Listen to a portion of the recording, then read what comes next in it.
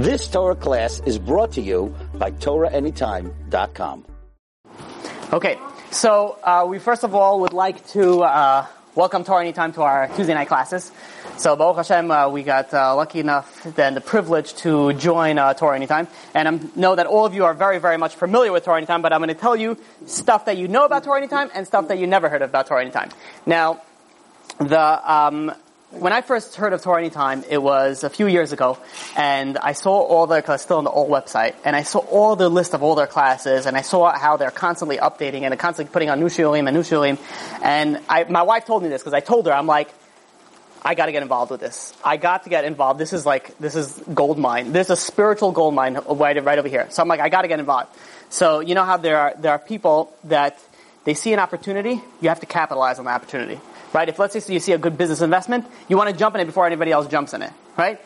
And I saw this as a tremendous spiritual investment. And I'm like, I told my wife, I'm like, I gotta get involved. And it took me it took some time until, I got a hold of them and that. But Baruch Hashem, I've been involved with them for a few years.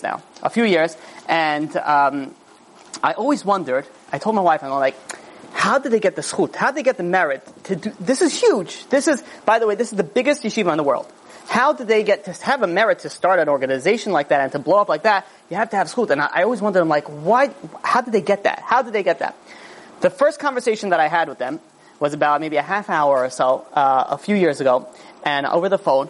And as I got closer to the end of closing the phone call, I told him, I'm not going to mention any names. I told one of the people that are in charge, and I told him, and I said, listen, I always wondered, I'm like, how you got the merit? How did you get the schut to start this amazing organization? And the way that I spoke to you for the past 30 minutes, I know 100% of the reason why that God gave you the opportunity to do that. These people are 100% L'Shem Shemayim. Everything that they do is only for, all the classes are free. Everything is for the people, for God, for the people. It's an amazing opportunity, and they are the nicest people that you could meet. They are so genuine, sweet, and pure. It's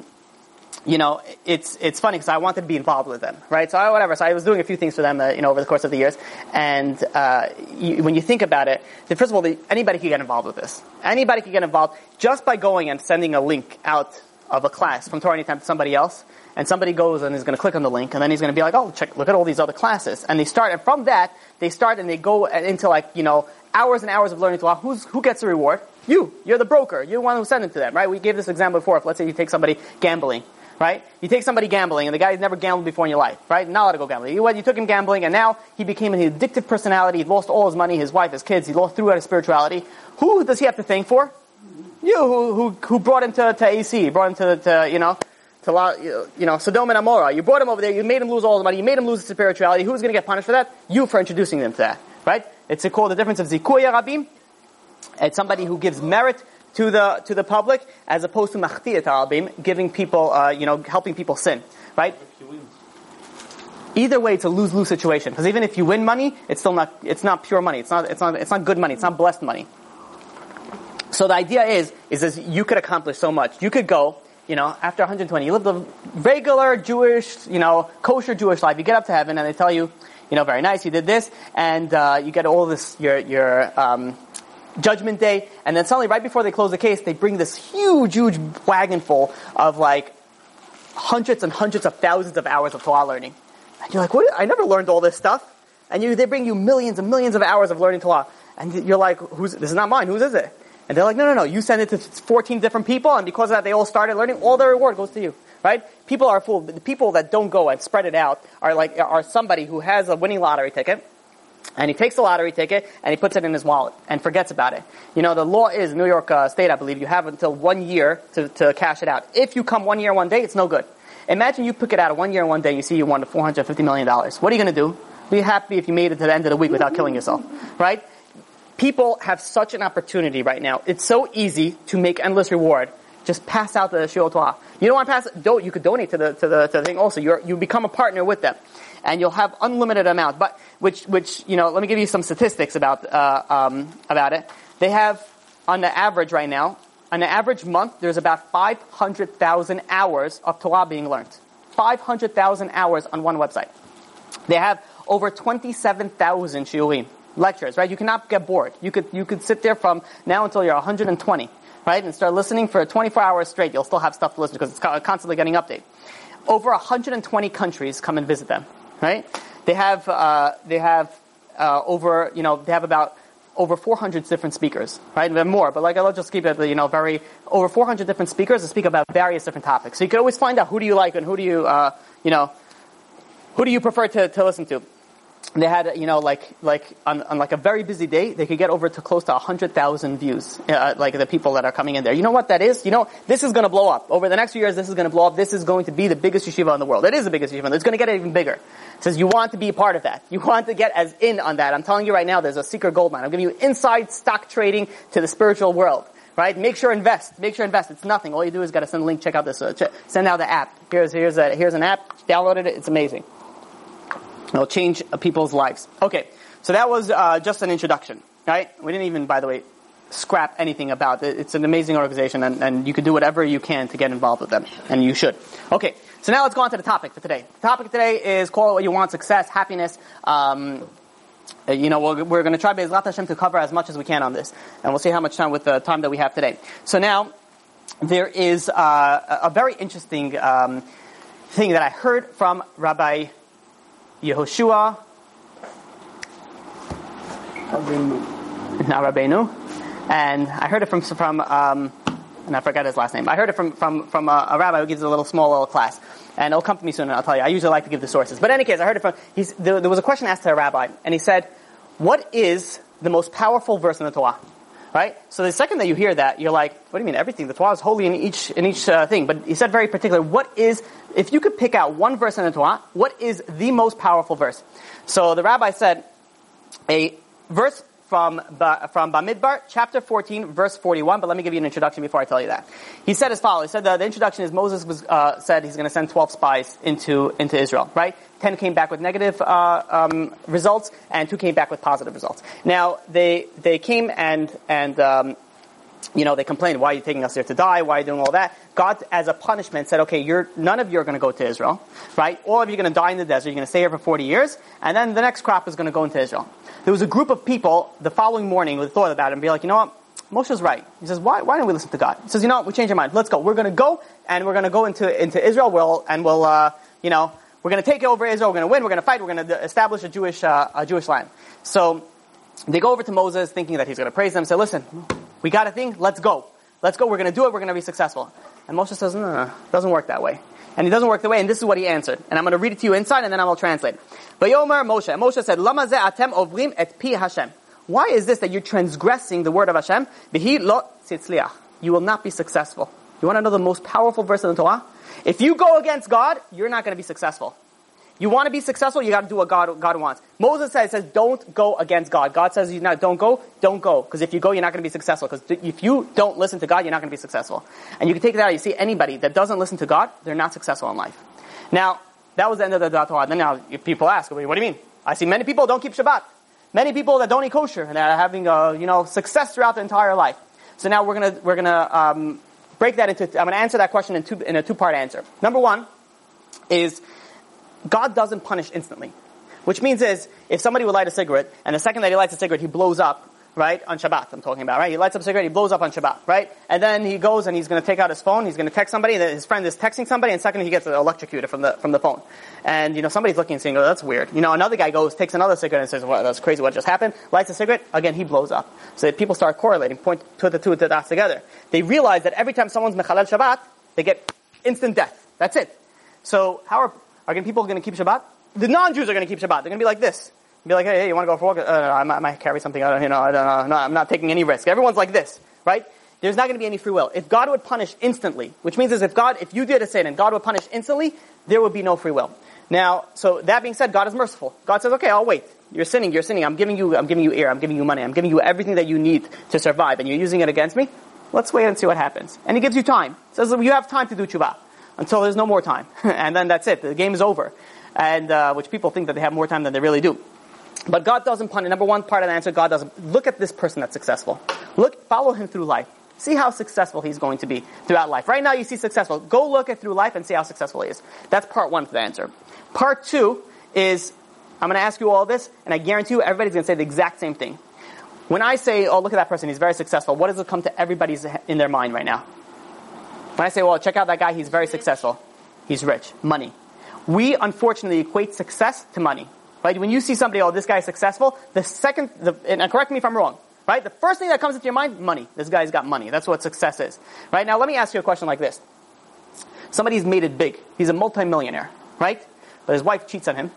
His son steals money from him so that he could use it for drugs. His daughter dresses like a prostitute and comes home in the wee hours of the morning. Is this guy successful? He's by far successful, right? Which means is that I just proved to you that somebody with money doesn't necessarily mean he's successful. So now what is defined success? Now, if I ask you, what do people want in life? So somebody will say, they want money. Other people will say they want a relationship. Other people would say they want to have children. They want the vacations. They want all these things. But that's basic level, right? Now, let's go a step higher up. Why do they want that? Why does a person want money? Because he thinks he's going to be able to buy stuff with it. And why does he want to buy stuff? Because it's going to make him happy. Everybody wants certain things in life. Why? It all points to one final step. And that final step is happiness. He says, you know why I want to get married? Because I think I'll be happier that way. You want to know why I'll have kids? Because I think I'll be happier that way. You want to know why I want to make money? Because I'm going to be happy that way. So everything points into one, the top of the thing, what everybody wants in life is happiness. Anybody disagree? No. Okay, good. So now the idea is that if happiness is what everybody strives for, let's see how successful people are in this world in happiness. So I'm going to go through a few statistics, but before that, if somebody is not happy, if someone's depressed, people think, okay, so if someone's depressed, okay, so that's his emotions, right?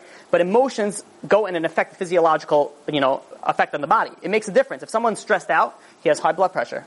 His cholesterol can go up. He could get diabetes. He could get, if someone's depressed, his eating habits are all different. His sleep habits are erratic. Everything is in the emotional state affects the physical state. Which means is if someone's depressed, it's going to affect that person's, the way that how healthy he will be. Also, that if someone's depressed or stressed, their immune system goes down. Which means it's easier for them to get an infection. Right? So it pays for people to be happy. Let's just start off with that. There was one time a psychology professor who walked into a classroom, first day of class, and she comes in and she holds up a half a cup. Imagine this is half, right? This is a half a glass of liquid filled up. And, so what happens when you're a student and you see a teacher in psychology walks in with this? What's the first thing that comes into your mind? Glass half full or glass half empty, right? I say, that's what the students are waiting to hear the teacher say, but the teacher doesn't say that. The teacher says, how heavy is this? So, all the students, so they're doing the mathematic major, so they picture, okay, so there's 6 ounces and a half of it, so it's 3 ounces, and they transfer, and they start writing calculations down, transfer the volume to the weight, and they start throwing out numbers. And they're saying, this one is this amount of ounces, and this one is half a pound, however much they give her in weight. And then she says, after everyone gave out answers, she says, I didn't say how heavy it was. I didn't say how much it weighed, I asked you how heavy it was. And how heavy it was, it depends how long I hold it. If I hold it for 2 minutes, not heavy at all. If I hold it for 5 minutes, I could do it. If I hold it for a half hour, now it's getting a little annoying. It's a little tougher. If I hold it for 2 hours, now it's going to start to get heavy. If I hold it for 4 hours, I can barely hold it up anymore. I got to put it down. So the weight, the heaviness of it, it all depends on how long you hold it. There are many people in life that have a lot of stress, a lot of depression, a lot of things that happen in their life, right? How long do they hold on to that? There are many people, one bad thing happens, the whole week is ruined, right? Because they hold on to that thing for the whole week and that's it. That's going to weigh you down. You're not going to be able to be happy. Bad things happen, you're not able to push it away. You hold it for a few minutes and you put it down and move on with your life. Otherwise, it's going to get too heavy. It's going to bottle you down. So, this also, which we'll speak about. The number one thing is a lack of emunah, a lack of faith in God, and when bad things happen, which we're gonna speak about. But before we get to that, there's something very interesting, which I'm sure you all heard of. You know what a hypochondria is? Somebody who's hypochondria is somebody who, if he sees or she sees anything bad in the news, or whatever it is in a medical thing, they're like, I knew it, I had that, right? It could be 1 in 7 billion people, right? Which means is one person in the entire world could have this disease, and they'll say, that you have like this weird, rare disease of having nausea and vomiting while itching of the left ear and scratching of the back at the same time, and they're like, yes, I did. I knew that I had something that's uncurable, right? Everything they do, not only that, they'll go into the doctor and they say that they come well prepared. And they'll be like, listen, doctor, I have high blood pressure and I need this medication. The doctor checks, it's like, your blood pressure is fine, you don't need anything. And so what do? They go to another doctor. This guy doesn't know what he's talking about, right? They go to another doctor and say, listen, doc, I know what I need. This is the problem, right? These people do not live happy lives. Every other second they read something else and they think that they have that. They go through WebMD and they have every disease that they have on WebMD, right? Says Rav Lezer Papa in Chesed La'alafim. He said that there's many times that people bring disaster upon themselves. They think always negative. They think that always bad things are going to happen to them, and they themselves are the one that cause the bad things to happen for always thinking this negativity. So I did a research, and I wanted to see what is what I was trying to do is to see what is the most prescribed drug in America, right? In the pharmaceutical industry. So I did a few research, and I couldn't find with anything particular. And then I did my research, which I finalized with, was what is the highest prescribed drug by classification. So to explain that, there is, let's say, high blood pressure medications, but there's not just one. There could be 50 of them. There's antidepressant medications, but there's not one. There's, hundreds of them. There's so many. There's pain medications. There's so many pain medications, right? So I did it by classification. High blood pressure, diabetes, high cholesterol, depression, anxiety, all these different classifications. The number one in America, I believe it was in America, I think this was done, and the study was done in 2010, was with 255 million prescriptions. Number one came in high cholesterol, hyperlipidemia. High cholesterol, people that have high cholesterol is the number one selling classification of drugs in America, right? High cholesterol. Number two was depression. By how much it was off? 253 million prescriptions. It was off by 2 million for competing for number one, right? Which means and by the way, it doesn't mean that 253 million people have depression, but rather it means is that it's by classification of drug, which means that somebody can be prescribed more than one drug of the same classification. So you have to take that into account. So the thing that bears in mind now is if the main thing that people go in life is happiness, then why is it that everybody's depressed? Why is it that everybody's down? We're doing something wrong. And I'll tell you even more. I'll tell you some research.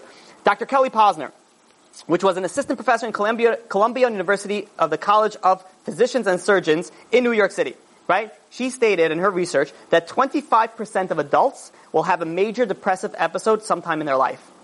25% means 1 out of 4 people will have at some point in their life a major depressive episode. That's very bad news. That doesn't sound like we're doing a good job at being happy. It doesn't mean that you'll be depressed throughout your entire life. It will mean you have one major depressive episode, right? Some people have midlife crisis, whatever it is that it plugs into everybody in themselves. The American Psychological Association said that happiness, right now, I'll explain it in layman terms. We're in an electronical age, right? We're in such an advanced age that there's so many things that our parents didn't have. Forget about our grandparents, right? You have airplanes, you have automobiles, you have smartphones, you have things that, you have air conditioning, you have running water and heat, right? You would think with all this advanced technology, we should be a lot more happier. Says Dr. David G. Myers, he says, and I'm going to quote, "Our becoming much better over the past 4 decades has not accompanied by one iota of increased subjective well-being." Which means all this advance, you have a robot that could vacuum you with your house without you doing anything. You just let it, and it's just going to do its job, right? All this advancement in technology, people are still not happier. Not only that, but the study was that in fact they're less happy than they used to be. Right? Here's an easy example. You had let's say you're talking about your great grandparents. Let's say they wanted to come from Azerbaijan to America.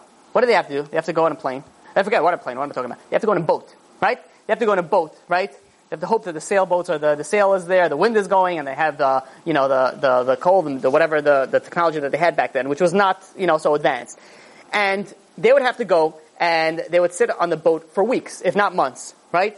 And they would go there with all the diseases, with all the seasickness, with all the waves, with all the storms, everything to get to a certain place. Nowadays, you go on an airplane, some people pop a pill, and they wake up in a different country. And why do they complain? Oh, it was a little bumpy. It was a crazy. Oh, this pilot didn't know anything. Oh, wow, a half hour delayed. What's going on over here? Half hour. You know what delay means in the olden days? It means a few weeks delayed, right? There was no wind, so you're a few weeks delayed. And we complain about a half an hour. Half an hour, right? We are lacking in happiness with all our technological advancements. Here's something that almost no American citizen knows where it comes from, but born American knows, but all the American citizens that come from other countries usually know it is because they study it. Where is this from? Life, Liberty, and the Pursuit of Happiness. Life, Liberty, and the Pursuit of Happiness comes to the Declaration of Independence, right? So the obvious question, if you ask anybody who learns Gemara, they're going to say, you see life, liberty, and the pursuit of happiness. They're going to ask you right away, okay, hold on a second. Life, liberty, and the pursuit of happiness? Why? It should be life, liberty, and happiness. Or, if you're saying pursuit, it should be the pursuit of life, pursuit of liberty, pursuit of happiness. What's life, liberty, and the pursuit of happiness? Doesn't make any sense. So, the answer is that America is all about the pursuing of happiness. It's never the achieving of happiness. If you ever realize, when people say, people ask, let's say, they go, let's start from high school. They go out of high school, when are you going to be happy? Come on, so you know what I'm going to be happy? When I get into the college that I want to get to. Right? I think we spoke about this idea before. And then when they get to the college that they want to, they'll say, okay, you know what, I'm going to be happy when I graduate from this college. Right? And when they graduate and they get the degree, when are they going to be happy? They're going to be happy when they get a first job. And then they're going to be happier when they get the second job, because the first job they never liked. And the second job, they say, I'll be happy when I get my third job. And then I'll be happy when I start my business. And then I'll be happier when I'll get married. That's when I'm going to be happy. It's always then. I'll be happy then. I'll be happy when I have kids. I'll be happy when the kids go out of the house. I'll have some peace and quiet. You're never happy now. And the problem is, if you're never happy now, you're never going to be happy. Because if you always push off your happiness, if it's always the pursuit of happiness, it's the never of the achievement of happiness. So now, the idea is, and I heard this story once from Charlie Harary. He said an amazing story and idea. There was once a person that had a heart condition, and he had a major heart attack, and it was like a literally near life death experience. And thank God he recovered. And he recovered as usual. When people has a near death experience, they're going to change their life, which is very much well understood. But what people didn't understand was, and all his friends was like, usually this happens, what happens? People change, and then they slowly revert back to their old ways. They didn't understand that this person, even though that he, had this crazy life-changing experience, it's been a few months, and he's been like on a strong high. He's like a changed man. So they went over to him and they asked him, like, hey buddy, how do you do that? I mean, I know you had this life, but how do you keep it up? So he says, listen, I always wanted to be a better person. He says, when I was, before I had this scare, he says, I always wanted to be a better husband. I always wanted to be a better partner. I always wanted to do better in business. I always wanted to be a better father, a better son. I wanted to be, better spiritually. I wanted to be, just a better person in general. But I always said, okay, no, I can't do it now. I'm going to do it then. I have a business meeting now. I'll buy my wife flowers afterwards. And I forgot about that. Then I'll buy it, I'll do something else. I'll tell my wife I love her then. It's never now, because always there was something else that was coming into time. He says, after that heart attack, what he said he realized, thank you. He realized, and he says, I live now by 3 letters. And that 3 letters is N-O-W. I don't live by, I'll do it then, because there might not be a then. There might not be a tomorrow. I want to be a better person. I'm a better person now. I want to be better spiritually. I'm going to be better spiritually today. Not tomorrow, not this Shabbat. Now I change. Not then. So, he says, that's how I change. That's how I change, and I'm continuous change, because I don't push anything off. That's how you want to be happy. You want to be successful in life. You be happy now. You be more greater spiritually. You get closer to God now. Don't wait for the magic, potion to come and kick you in, and all of a sudden everything is going to go away. You do it now. You don't push it off. Now, there is, there's a very a famous saying: "The grass is greener on the other side," right? Or something along those lines. There's a very famous question that asks, "What is it better, to be miserably married or single?" Right? Single, everybody's. As long as they're not doing sins, they're miserably single. Right? So you have, what is it better, to be, single or married but not happily? So the married people, there's no happily single. There's no such thing. So if you're not sinning, there's no happily single. Right? And if you are sinning, then that happiness is not going to last. Right? So the idea is that married people are going to tell you, oh, it's going to be much better to be single. Right? You always have these people to give great advice. Oh, you're single. Oh, you enjoy it. You guys could go out. You go out as much as you want. Enjoy. Marriage is great. Listen, marriage is great. You know how people always say, like when you ask them about marriage, it'd be like, it's work. It's good. But it's a lot of work. But it's really, really good. Those type of advice. Why are people getting married? But the idea is that people always see the opposite as better. The single people always see the married people as happy. The married people always see the single people as happier. So, there was once a story, I guess more like a joke, that there was a woman that was married to a man for 20 years. And she's sitting, wakes up one time in the middle of the night, and the person's, no one's in her husband's not in bed. And she's like, what, it's like 4 a.m, where is he? So she puts on a robe, she goes downstairs, and she sees the light on in the kitchen. She goes in the kitchen and she sees her husband staring at the wall. And, she's like, whoa, he's like, is everything okay? And she sees like a little tear streaking down his cheek. And she tells him, she's like, honey, is everything okay? And he's sitting there, drinking his hot cup of tea, and he says, remember 20 years ago, when your father caught us, and we were, you were 16 and we were dating, and your father pointed a shotgun at me, and he said, either you marry her or you're going to spend 20 years in jail. And she's like, oh, yeah, I remember that. I was all emotional. Yeah, that was amazing. And wiping away his tear, he's like, I would have gotten out today if I would have went in. People always look, this guy would have been rather to sit in prison for 20 years and be married with his wife.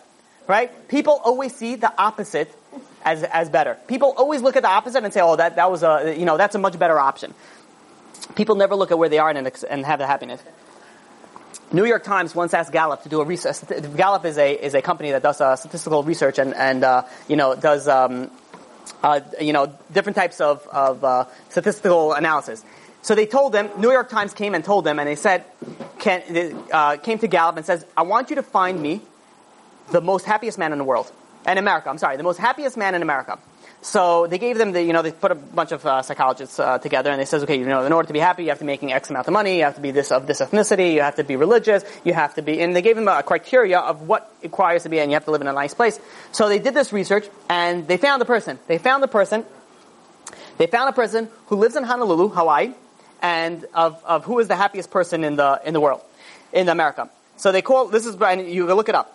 It was, first of all, it had to be a man, because men generally tend to be happier than women, according to their analysis. It had to be older than middle age. He has to be tall. He has to be, and listen to this. So listen to who they found. I'll give you the information afterwards. Well, why do they have that particular criteria? It has to be a man, has to be tall. Because under this psychological analysis, they realized that this is the happiest one. Because they told us the Gallup. They said, listen, look for this and find this for us. And under their criteria, this is the happiest person. So they went and they found a person by the name of Alvin Wong. Alvin Wong was a 5'10", 69-year-old Chinese American, get this, kosher observant Jew, who lives in Honolulu, married with children. He has his own healthcare management business and makes over $120,000 a year. They call him up on the telephone and they say, listen, we just did a research and you came up as the happiest person in the world. Are you happy? And he was like, yeah, I'm pretty happy. Yeah, thanks. And then this guy went and became a talk show host all over the place. The happiest. How do you do it? How are you so happy? So the idea is well, let me explain to you something like this. Rav Noach Weinberg, he's Jewish and observant. Asian Jewish. Go search him. You search him on. You'll see it. Or just take my word. Alvin Wong. So, Rabbi Noach Weinberg. He said, he's the founder of Aish Torah. He said as this. He said that in order, people think that happiness is my own prerogative. I want to not be happy. That's my problem. That person wants to be happy. Let him be happy. Let him be depressed. Doesn't matter. People don't understand that your happiness is not a right. It's an obligation for your friend. Which means, and I'll give you an example. Somebody goes into, let's say you take somebody out on a camping trip, right? And you take this one person who's always a complainer. He's like, oh, there's so many flies over here. Oh my God, there's no running shower. There's no water. There's no toilets. There's no this. The beer is hot. This is hot. There's no fish catching. Always complaining. That type of guy, you don't want to take anywhere. The guy brings everybody else down. So you say, like that type of person, people that are always depressed bring everybody else down. It says you're not allowed to be depressed for your friends even. Forget about for yourself. For your friends. It says you're bringing other people down. It says who gave you that right so that you're able to go and be depressed and bring other people down? You have an obligation to be happy. Not only for yourself, but also for somebody else. There's a Gemara in Ketubot, page 111b, that says that it's better, Rabbi Yochanan says, that a smile gives more to a person than milk. If you give a person a glass of milk, a smile does so much. You see somebody, and you give them a smile, right? It's very hard for people to live in New York to smile at people, right? I'm not talking about the opposite gender while you're, on the train or anything like that. That should not be done. But I'm saying if you see somebody who's down, depressed, or whatever it is, you're walking, you look at that, smile and say, hey, have an amazing day. Have an awesome day. So, the number one, what is the worst thing that you could tell a person who is not happy? Let's say he's depressed, he's down. Right? The worst thing that you could tell him is like, hey buddy, cheer up. And as if, the guy would be like, oh, thank you for ending my depression. Oh, I didn't know. Oh, I should cheer up. As if I didn't know, right? So you have to know what to say. You can't just say, shoot out something and be like, oh yeah, hey, stop being depressed, right? It's obviously you have to do it in the right way. You have to smile, you have to encourage a person, and things like that. So now let's go through a few steps on how to become a happier person. So it was actually interesting. There's something called positive psychology. which was, I believe, started by somebody by the name of Martin Seligman. Martin Seligman, he's like, psychology always studies the sick people, right? This person has anxiety, this person has depression, this person has OCD, this person has all these issues, and they study that. If you want to know about happiness, you have to study a happy person. So they have started something called positive psychology. So he started, studying, and we're going to go through a few things that he spoke about regarding on what to become positive, right? Rabbi Mordechai Becher also gives a list of few things which I took also from him. He has a few things that we're going to also use that he presented. So there's something very interesting that there's a pasuk in Isaiah 55 chapter 12. Ki b'simcha tetzu. Rab Simcha Bunim HaPeshischa, he explains it as follows. He explains it. Literally, that translation means, for with joy you shall go forth. Right? Ki b'simcha tetzu. This rabbi says, no, you read it a little bit differently. Ki b'simcha, with happiness, tetzu, you could get out of every problem. Any problem in your life, with happiness, you'll be able to get out of it. Right? Now, if I would say, what is the number one thing that you could do to become a happier person? The number one thing that you could do is emunah. Faith in God. If you have faith in God, that means that if anything bad happens, so you'd be like, okay, obviously it's easier said than done, but if everything's from God, then okay, even if the bad thing happens, you're like, okay, it's fine, it's all from God, it's all, you don't take it personally. Good thing happens, it's all from God. It's a win-win situation on all sides of the coin. Now, the other thing is, and we'll probably speak a little bit more about Emunah I don't know if we'll get to today, but we'll speak about it in a continuation of this topic. The next thing is expressing gratitude.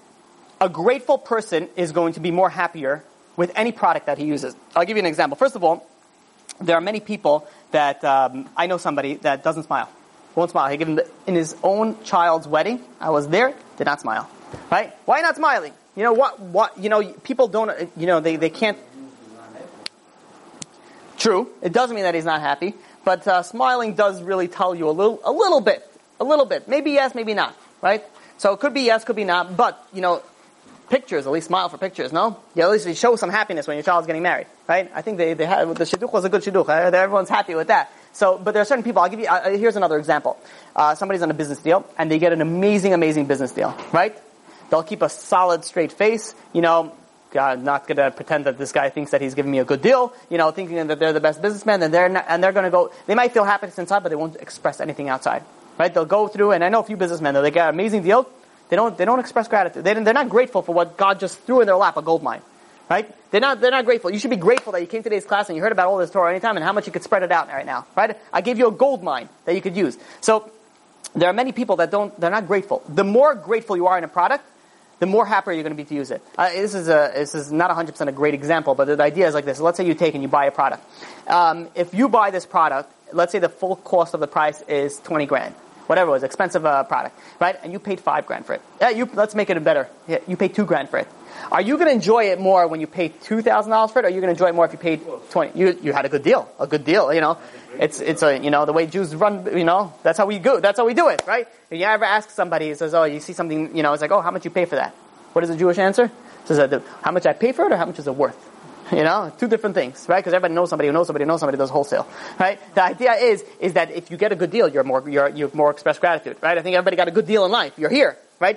When was the last time you were grateful that you're here? Now so he had a great deal. How does he have to be grateful? I'm not talking about anything spiritual. Just be happy. Enjoy, smile. Oh, I got it. Oh, I got a great deal. You don't have to post it all over. Put an ad out and hey guys, I got an amazing deal. But, there are many people that are happy. They get a good deal, they're very happy. They're happy, they're satisfied, maybe they tell their close friends. The person could be happy inside, not show the emotions because he is, I don't want to spook the guy, maybe he'll... So, but to your wife, to your business partner, right. To things like that, so that, they're different people. Obviously, different people, okay, so that's fine. But there are people that just don't smile, ever. There's not, and unless you're some huge rabbi who's sitting and learning all 24 hours a day, doesn't take his eyes off the Gemara, I think, it is incumbent upon us to smile. Even then, they also smile, but I'm saying, but the idea is they're always learning. So now, there's also something very interesting is that if you appreciate something, you have a higher self-esteem. Which means how could you help somebody else if you don't appreciate the qualities that you have? In order for you to be kind to somebody else, you have to feel like you're worth something, that you have something to give. And that also, in the same sense, it also increases your self-esteem. Right? That's why people that always chase money are stingy, miserly, right? they're not grateful for what they have. They think they don't have enough. So they always need to collect more and more and more, and that's why they can't give it out. Because they're not grateful. They don't realize what they have. There was, it's for example, like nowadays, nowadays travel for a regular layman person versus 200-300 years ago travel for a king who had a better time, who had a better ease of traveling. Nowadays, the person who's on food stamps, Section 8, and all the other government programs can get on an air conditioning bus for how much ever they charge now, or go on the train. Air conditioning without any bumps, get you from point A to point B fairly quickly, without sitting in a comfortable seat, have shocks. In olden days, a king wanted to travel to the next town. So he had a bunch of horses, very nice, and he had a wagon, right? The wagons did not have shocks, right? The wagons, if there was a bump in the road, the whole thing would tilt this way and that way. What was the king want? He had extra cushion maybe, right? So you're sitting there, a king many years ago would travel like that. Then you have someone here who rides a bus. Even a bicycle, they didn't have that in the olden days. Are we grateful for what we have? People are not grateful for anything that we have in our days. There's also something called hedonic adaptation. Hedonic adaptation is that it's an idea that no matter how good we are, or wherever we are, how happy we are for something to happen, we'll always return to baseline. Which means that they gave an example, a famous cited example is lottery winners. They stayed through with people that won the lottery. And I guess the analysis that was done afterwards was that after 18 months, the lottery winners, their happiness returned to baseline. Which means is, let's say they won $50 million. After a year and after 18 months, they came back to where they were before. Not happy anymore. The same level as they were before. Baseline. No, not better, not worse. What is that? That's called hedonic adaptation. Here's an easier example. You come out from a hot day. It's a summer right now. You're going out hot day. You're sweating, and you come into your house and you open up the air conditioning full blast. Right? You sit in front of the air conditioner. You're like, you're drinking cold water, and you're sitting in front of the air conditioner for 2 minutes. It's heaven. Right? You're enjoying all the breeze. Then what happens? After 2 minutes. After 2 minutes, it's good. It's getting a little cold. It's not, and after you're sitting there for 10 minutes, now it's ready to become uncomfortable. 15 minutes, you can't already stand in front of it anymore without a blanket. Now what changed? The ear is the same ear that started off in the beginning and started off now. And the answer is you adapted. You adapted. You brought yourself down to the baseline. And once you brought yourself down to the baseline, that's it. You're changed. The idea is that people always, it's called hedonic adaptation. No matter how good something is, they always bring themselves down. Right? And they always go back to their baseline. And so there's a problem that people don't appreciate what they have. I'll give you this amazing story, a little short story, then I want to tell you a nice story, a longer story. There was once a big rabbi, the name of Rabbi Victor Miller. Rabbi Victor Miller, he one day had a student that came into his home, and his wife said he's in the kitchen, so he goes into the kitchen and he sees the rabbi in the kitchen. He's an older rabbi, with a nice long gray beard, and the sink is filled with water, and his head is under the water. And so the student's looking at it, you don't question, you have a big rabbi, he does, okay, whatever, maybe he's like Kabbalistic, intentions with the water, who knows what he's doing. He goes under the water for like 30 seconds, he's like scared, he's like, Rabbi, is everything okay? And suddenly the rabbi picks his head up off out of the water, and takes a deep breath in. So the student says, Rabbi, is everything okay? So the rabbi says, no, everything is fine. He says, would you mind explaining why your head is underwater? So he said, he was walking with his colleague, the rabbi said, and his companion complained about the air pollution in the city. They were walking down Ocean Parkway, a lot of cars were complaining about air pollution in the city. And then the rabbi, he says, I was concerned that his negativity would damper my appreciation for the great gift of ear. He says, how will I appreciate ear now? He told me that, so what I did was I put my head under the water, and then when I can't breathe, the first breath you take, you really appreciate air again. Then you appreciate how much time, how many people have a hard time breathing? They have asthma, COPD, emphysema, all these heavy smokers also, they have a hard time breathing. When was the last time that you appreciated being able to take a fresh breath of deep air, in Brooklyn, right? With all the pollution, right? It's still air. It's still amazing. We don't appreciate this. There's an amazing story that I heard many, many years ago, that there was once a prince. And this prince came of age. He was, that it was time for him to learn about, running a kingdom and things like that. The father. So he told his son, and he said, listen, he wanted to test him. He says, he's been in the palace for a long time and wants to see how he does in business. He says, here's $100,000. Take this $100,000 and go out and do business. If you go and you're able to, make money from it, right? You go and you come back with $200,000, $500,000, and whichever it is, then I know you're good in business. You're gonna be able to, we have only little to work on. But if you come and you lose everything, then I know we have a lot to work on. So the prince says, no problem. He takes a bag full of money. He says, no problem, Pops. he goes out to the market, and he starts thinking about what's a good investment. He goes from place to place looking at what he's going to do, and then he sees a jewelry store in the distance. So, jewelry is always a good investment. So he goes into this jewelry store, and he sees, he's looking around, nothing catches his eye. Then he sees like something in a, glass, behind bars in the back, a huge diamond. And he tells, the store owner, he's like, what's that? He said, that looks amazing. I want that. So the jewelry store, salesman would be like, this is there's a one-of-a-kind stone. No one ever seen it before. There's only one of them in the entire world. It's huge. It's beautiful. It's perfect. Everything is excellent. So he shows it to the prince. The prince starts looking at this. Is amazing. He says, how much is this stone? So the guy said, listen, you're the prince, you're the son. I'll give you a good deal, $100,000. The prince says, awesome. That's exactly what I have in my pocket. He takes out his money, and the second he's about to pay the money, there's a little tap on his shoulder. And he turns around, and there's an old man there. And the old man, before he's making the transaction, the old man says, listen, he says, before you buy this, do you know anything about diamonds? Anything about the jewelry business? So he's like, to be honest, no, but look at it. It's a nice, big stone, clean. What is there to know? He says, listen, before you buy it, maybe it'd be a good idea to take it to a specialist to see if it's, what's its value. So the prince thought about it for a second. He says, you know what? That's a good point. He says, do you by any chance know anybody who's a specialist? So this old man says, I just happen to know somebody who's, very knowledgeable on this. So the prince says, excellent, take me to him. The old man says, just one problem is he's sitting in prison. So the prince says, no problem, we'll go, and, I'll be able to get in and out without a problem. So he goes into the king's prison, and he shows him this diamond. And this guy looks at this diamond from behind the bars, looks at it from the distance even. The guy says, don't buy it, he tells the prince. So the prince says, you didn't even touch it. What do you mean? How are you supposed to? He says, it's a fake diamond. So the prince looks at the old man. I mean, come on, what do you say? This guy doesn't even know what he's talking about. While he's saying this, the guy reaches over and tips the diamond. The diamond falls on the floor and breaks into 1,000 pieces. So the prince is like, what are you, crazy now? I have to buy this. So what am I supposed to do with all these tiny pieces? And the guy behind the cell says, obviously you don't understand. He says, a diamond wouldn't have broken if I would have put it on the floor. This is made out of glass. This is not a diamond. You're going to get gypped. He says, take this all. He picks it up for him and puts it back in his little bag. He says, bring it back to the person. It's a fake diamond. It's not a real diamond. So the prince is like, wow, what, you saved me. He says, I almost lost $100,000. So he goes and he brings it back to the store owner. He brings it back to the store owner and he says, how dare you sell me something that's almost fake? And the guy's like, stumbling over his words. The prince says he threw the bag in his face with all the things. He says, you're lucky. Here's your garbage. I'm not going to press any charges against you. And he leaves the store.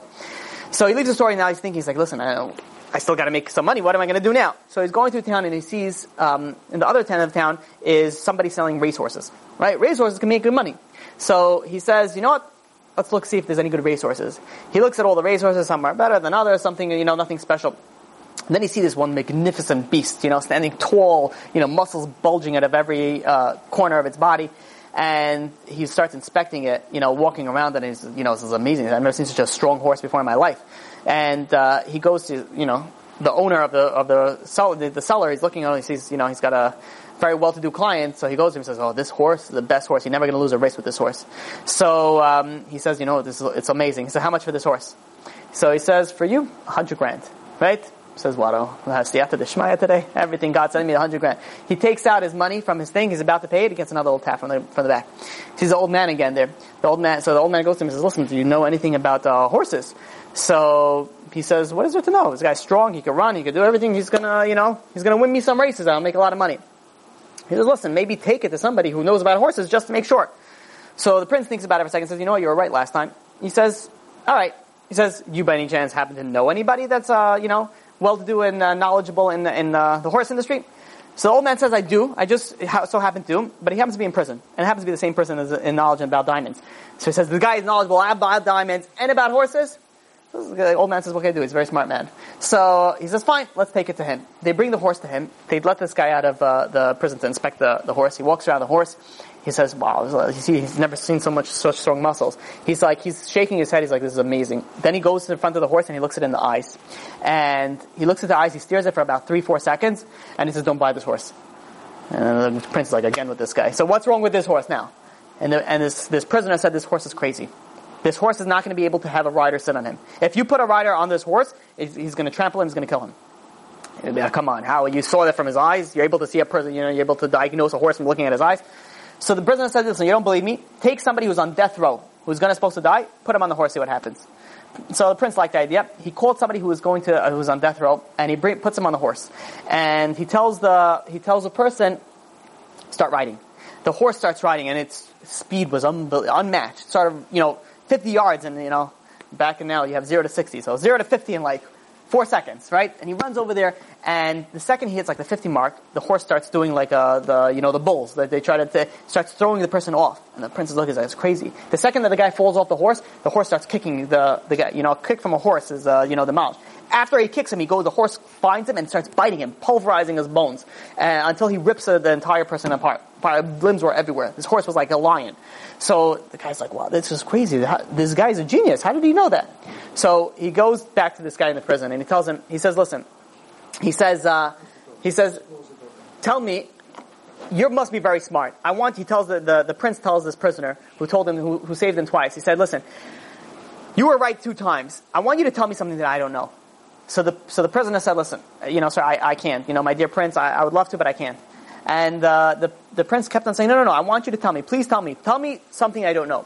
So the prisoner said, listen, if I tell you something you don't know, you're not going to be happy.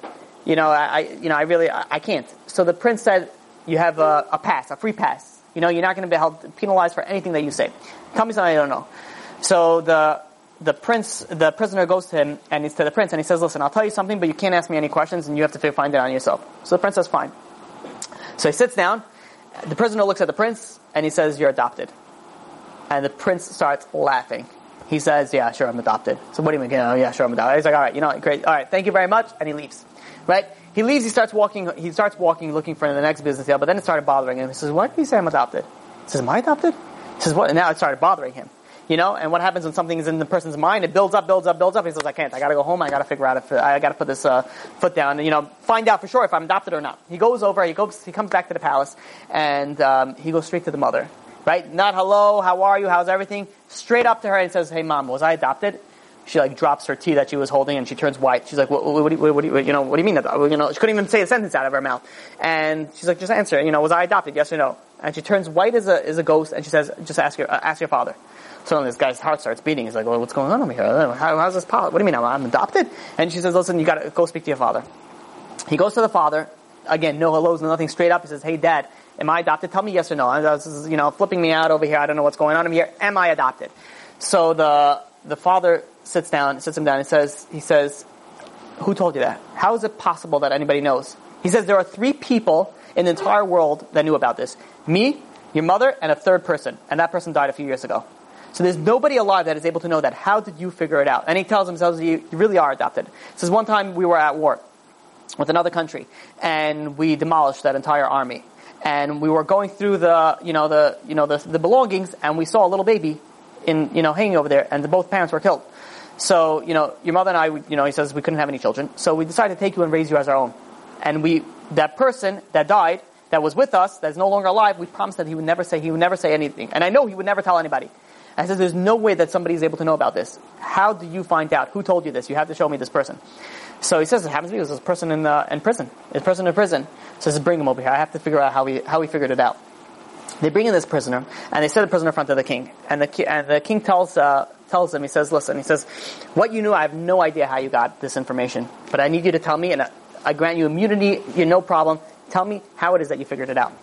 So he says, Your Honor, Your Majesty, he says, it's very simple. He says, your son, the prince, asked me for 2 different favors, right? 2 times he asked me for a favor, and 2 times I gave him the correct response and the correct advice. Not once did he ever say, you're right, you're awesome, what could I do for you? He never said, thank you, and he never had the gratitude of saying, you know what, you did something for me, what could I do for you? Right? Somebody who's of royal blood always has gratitude. He says he didn't have gratitude, I knew he was not of royal blood. Us as Jews, we're of royal blood. It is it's an obligation for everybody to be grateful to God. You have to be grateful to God. You have to be grateful to everybody, right? Someone does you a favor, be thankful, right? Say thank you. A person has 5 fingers on their hand. Every day should not go by without saying to God in your own words, thank you for 5 things. Thank you for the ear. Thank you for the car. Thank you for the air conditioning. Thank you for the water. Basic stuff. Say thank you. Say thank you. It's going to do so much for you. I'll give you an example. You have somebody who goes, you have 2 kids. One kid is always like, it starts off with, please dad, can I have this, can I have this, can I have this, can I have this? And then it changes to, I want this, I want this, I want this, I want this, I want this, I want this. Right? And it always constantly nagging. How come I don't have this? How come I don't have this yet? Spoiled kid. Then you have another kid same family, same whatever, same situation, and he says, Dad, thanks so much for the present that you gave me last night. The lollipop was amazing. All saying grateful for every little thing that you say, always saying thank you. Which of those two kids do you want to give more? The one who always says thank you. The one who always is grateful for what you want. Like, this is awesome. I'll give you an example also. The one time, there's certain people that you give charity to, right? They're collecting charity, they give charity to. So you look at it, be like, look inside your wallet. Maybe you could switch this for a 10. What really people want to do is want to slip that 5 or whatever you won that you gave and put it back and say, have a good day, right? Really, it's not good. I always, if you gave the person money, that's it, it's done. You gave it to the person. You should never take anything back, right? But let's say you have the other end of the side. You have somebody that says, you give them $1, and they sit over there and they start blessing you from names of, God and angels and this. Like, God should give you panasah, God should give you a zivur, God should give you children. 5 minutes you're getting blessings, and you're like, amen, amen, amen, amen, amen, amen, amen, amen, amen. At the end, after you walk away, you're like, wow, this guy's an amazing person. I wish I gave him $2 or $5 or $10. You always want to give somebody who's grateful, you want to do more to, right? You want God to give you more? Be grateful to God. Be great. Say thank you. Everybody comes to God with a list, shopping list. God, here's what I want, right? I need a new car, a new apartment, a new wife, I knew this, I knew that. Everybody has a list of all these new things. God forbid, everybody should know that their wife, there's a reason why they got married to them. So, but the idea is that everybody comes with a shopping list to God. When was the last time that you said, God, thank you for this, and thank you for that, right? You should go and say, be grateful. It's an obligation that a person has to be grateful. The more grateful you are, the happier that you will be. Okay, we have a few more minutes? We're going to have to do this in 2 different classes. Well, the idea, besides that, we'll do one more on how to become happy, and then we'll have to continue B'ezras Hashem next week on part 2 on different steps on how to reach happiness. So now there is the more kindness that a person does, the happier that they will be. And they made a study. The study was this was also a study done by Positive Psychology by Martin Seligman, and the study was as follows. The study was they had three sections of people. They had a group of people. They split up to 3 sections. All of them were they were like depressed or sick or some sort of issues. One of them they just gave medications, no social interactions at all. The second group they gave medications and they gave social interactions, which means is that they went and they said, "Oh, how are you doing? How's everything?" And they interacted. The third group they would help the people, which means is they had the medications, or I don't even know if the third group even got the medications, but they were the ones that helped other people. Who said, okay, listen, you're the one, let's say you're depressed, I want you to go to the hospital and give out all this free meals to whatever, to give something out. Do act of kindness. And then afterwards they rated their level of happiness and success and health also. They realized that the level of success was 3, 2, and 1, which means is the person that did kindness to anybody else, their success was much greater than everybody else. The people that were socially interactive with other people, they were receiving end. They were happier than people that had no social interactions. Which means is that you want to be happier. The more you give, the happier you will be. That's why relationships, if you get into, you're married, right? The problem is that people get into marriage realizing all their, rights. I have a right to hot food. I have a right to, all this different things that you expect. The right to the house to be clean. That you should, that the wife will be all made up when you come home. Everything will be perfect. This is my rights. And I, in turn, am going to, provide. Right? People look at that way in marriage, not a successful marriage. Marriage should be looking at obligations, not about rights. You have an obligation. Forget about your right. Your obligation is to be a supportive husband, to support, to be financially, emotionally, and spiritually, everything supportive, right? You have your own obligations. If you look at your own obligations, you'll have a happier marriage, which means is all you care about is giving to the other person, right? What is the strongest love relationship known to man? Is it siblings, best friends, mother to child, child to mother, father to child, parent to sibling? What is it? The most strongest love that you have is for a parent to their children. Why is that? Why is it a parent loves his child more than loves anything else? Right? A known fact. Anybody who's a parent here, I think, could vouch for that. Right? Am I right? Okay. So now, if you realize your kid, all you do is you give to the kid. You don't expect anything in return. At least not in the first, 20 and nowadays 50 years. But the problem is the most strongest love that you have is when you give. Right? And the answer is you want to have a strong relationship with your wife, you want to have a strong relationship with whatever, you give. The more you give, the more act of chesed that you do, the more kindness that you'll do, the happier you will be. You're really giving him money, but you're making yourself happier. Right? Which is very interesting that they have, the Super Bowl. If you ever wonder, the Super Bowl, I never understood this, but the average price for a ticket for the Super Bowl, you know how much it costs? The average price is $4,841. The average price. The lowest one is $3,300, right? And if you want a good seat, now I'm not talking about what is it called, a box suite, whatever it's called. A regular good seat, $25,000, $25,000 to sit in a cold, thing. So now there's also if you want to get the room, right? So basically you're a living room in the stadium with a bunch of. How much does that cost for the super? Brother Shov, no problem. Thank you for coming. So how much does that cost? $350,000. $350,000 for the what is it called? The box suite? Something like that. Whatever it is. $350,000. Now, if you ask somebody, let's say the average price $4,000, right? You're sitting there, $4,000. You're not up the front, right? You're the back where you need binoculars and then 2-level binoculars to see something that's going on over there, right? And you ask a person, why do you do that? You fly out, you pay $1,000 for your plane ticket to get out to the place, to sit in the cold, in the snow, in the rain, to scream with a bunch of people that you don't know. If you want to go to the bathroom, you need a hazmat suit because everything there is, people there, while they're walking there, beer, everything smells like beer. Everything is disgusting. You're sitting there cramped. For $4,000, you can buy the most advanced television. Well, I don't know how much it is, right? You get the curved flat, whatever it is, 4K, 20, whatever it is they're up to now, right? Screen, and you can sit at your home, 100-inch, right? And you can enjoy yourself much more. You can eat what you want. You can drink the beer that you like, and you can, go to the bathroom without having to, worry about getting contaminated, and getting sick and diseased.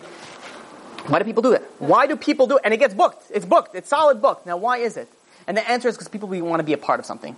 You want to be a part of something, right? That's what a relationship is. A relationship is you want to be a part of something. That's why if you ever realize that you have not chas v'shalom anybody here, but non-Jews, they go to a non-Jewish concert, right?